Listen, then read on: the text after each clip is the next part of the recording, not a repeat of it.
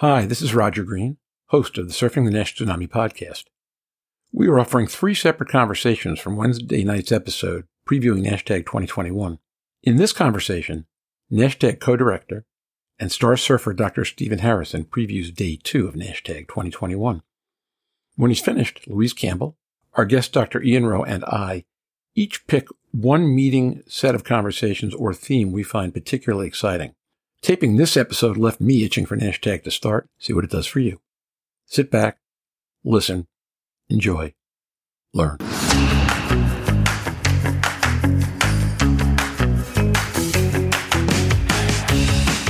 Join hepatology researcher and key opinion leader Dr. Stephen Harrison, liver wellness advocate Louise Campbell, pricing and forecasting guru Roger Green, and this week's guest, hepatology researcher and clinician Ian Rowe, as they preview next month's NASHTAG 2021 meeting from their own unique perspectives on the Surfing the NASH Tsunami podcast.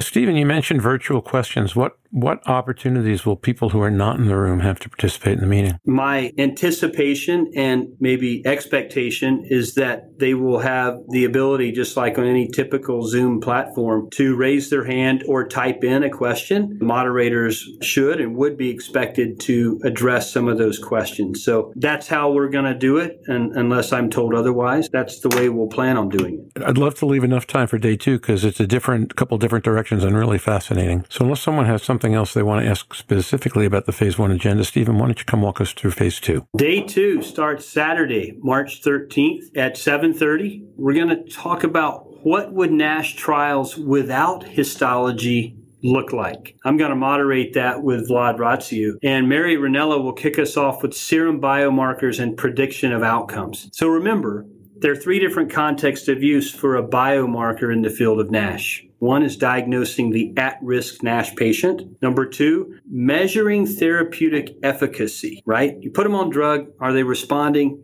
Can I stop them? Do I need to keep treating them?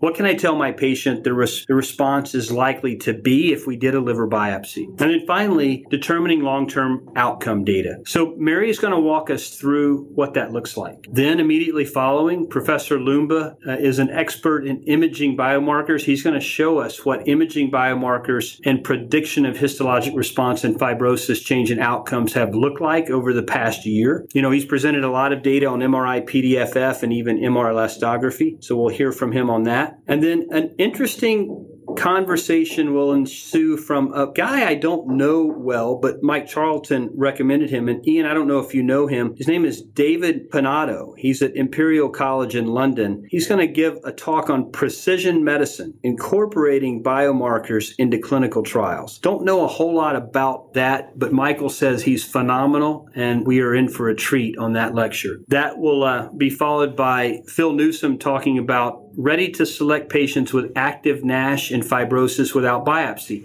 In other words, can we use our non-invasive testing strategy to identify the at-risk NASH patient with fibrosis and actually not do a liver biopsy, but include them in our Phase 2 and Phase 3 trials? Now, I know the FDA is still advocating liver biopsy here, but what would it look like if we didn't have liver biopsy? Because I think that's where we're eventually headed. And that's actually the title of the next talk, which is what would NASH trials without biopsy look like? And Vlad Ratsiu will give that talk. And then every one of them will come up for a panel discussion. It'll be myself, Vlad, Sunil Hasmani from GenFit, who heads up the NIS4 biomarker development program, Celine Fournier from EchoSense, who's the chief medical officer there, and hopefully Rob Myers from Gilead, although I think we're still waiting to see if he can join us. And that'll be the first session. So a really robust dialogue, right after breakfast on what would NASH trials look like without histology. Then we're going to roll into special populations in NASH trials, something we haven't done before either. We're going to talk about NASH and HIV and other unique populations. Is this a specific unmet need? And then Quentin Anstey is going to talk about the elephant in the room, NASH and moderate alcohol consumption. There's a lot of debate out there about, are we really including alcoholics in some of our NASH trials? Is there a way to mitigate that, and what would it look like? And then we're back to our mini debates before we finish the morning session, and this is on diabetes drugs for NASH. No need to look elsewhere. In other words, is that all we need? And Sven Frank is going to take the idea of, yes, indeed, it's all we need. Arun Sanyal will come back with not so fast. And then there's a panel discussion that will ensue. And then from noon to 4, we're going to entitle this a la carte roundtable discussion related to drug development. This again is that opportunity to maybe get out in nature and have discussions in a roundtable format with your colleagues, maybe while you're pursuing alternative physical events. And then we'll come back at 4 o'clock in the evening and dive into basic science. And again, this is fascinating to me as a clinical scientist. I have never been brought up in the preclinical world, but I've learned a lot over the years from meetings specifically like this, where we have experts come in and really dive into some of the basic science. So Brent Tetry is going to start off with preclinical models, lots of information. Is any of it usable in humans? I think that's an interesting topic because we know that if you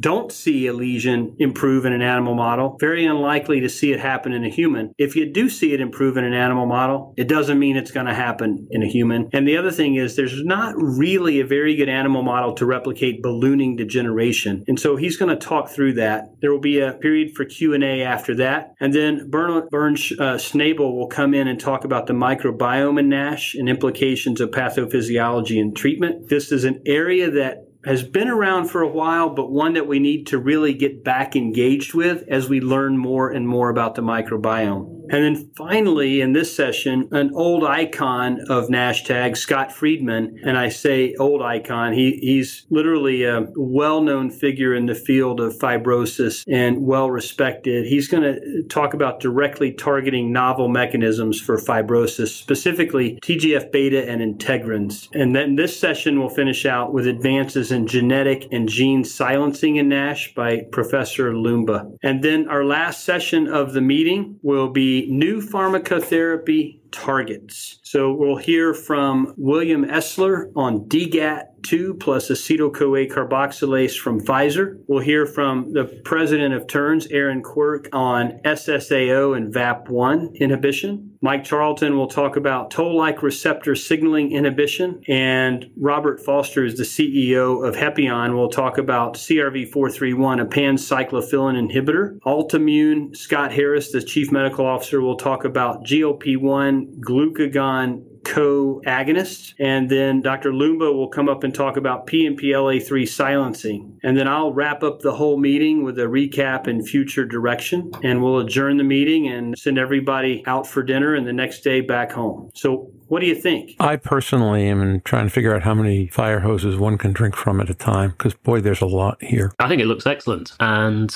I, for many reasons, I'd love to be able to go in person. I mean, I think that first session on the Saturday morning about what trials without histology would look like, I think that'll be fascinating, because in some ways, that's really the sort of medium-term view to what clinical practice is going to look like and how we might select patients for treatment without biopsy. And some of the discussions that you'll need to have within that will be quite illuminating. And I do know David Pignato, and he is excellent. His background as an HCC and looking at biomarkers, particularly of checkpoint inhibitor therapy response. And you really will get an excellent lecture from him. But I think that session in general looks really terrific. Well, that's great to know, Ian. Thank you. I'm looking forward to that talk for sure. And that whole session, I think, again, we're going to leave about 30 minutes for a panel discussion at the end of those 4-5 lectures to really dive into this a bit more and get input from hopefully the virtual crowd as well as the in-person crowd. I was just going to say exactly what Ian said. That morning session looks very exciting, and it's certainly, as he said, the future potentially we would hope of beyond the biopsy and a clinical practice and being able to see more people, I suppose, in the real world than we currently see getting through the biopsy process. But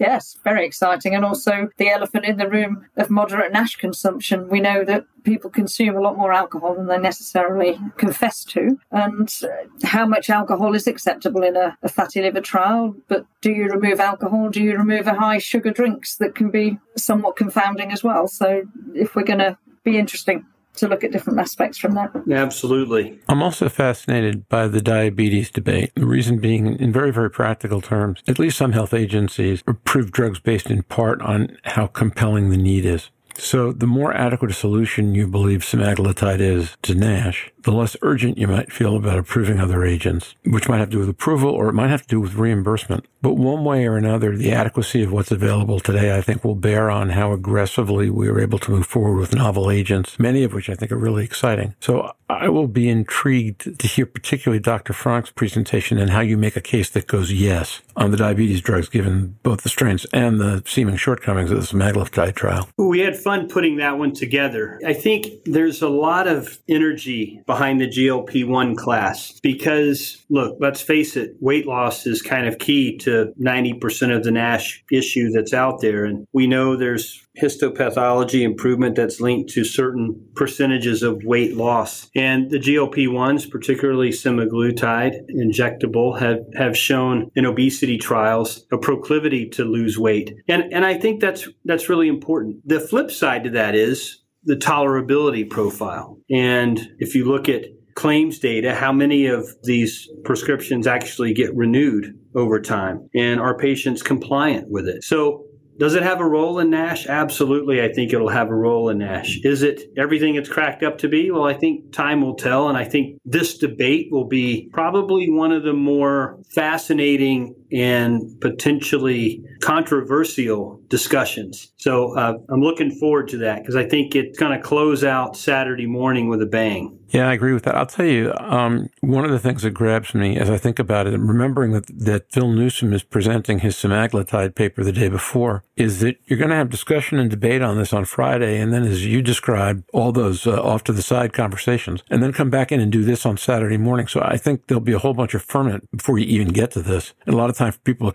consider all these issues in the balance of everything else that's been heard. I can't wait to hear that. Yeah, I agree. It'll be a good debate. And following the discussion we had last week, is if you start to inform patients who are diabetes, now that they've got fatty liver disease, does that impact in a positive way and improve the outcome of these medications? Because, of course, they then tend to change their behaviour a little bit more than they would if they were never told that they had fatty liver disease. For me, I'd like to see us reach that point now, with cancer being the leading cause with diabetes of deaths in that population, that whole conversation being had, and we could see these medications have far more effect with the exercise and the improved diet that people may well be triggered into with a differential diagnosis of fatty liver disease and fibrosis.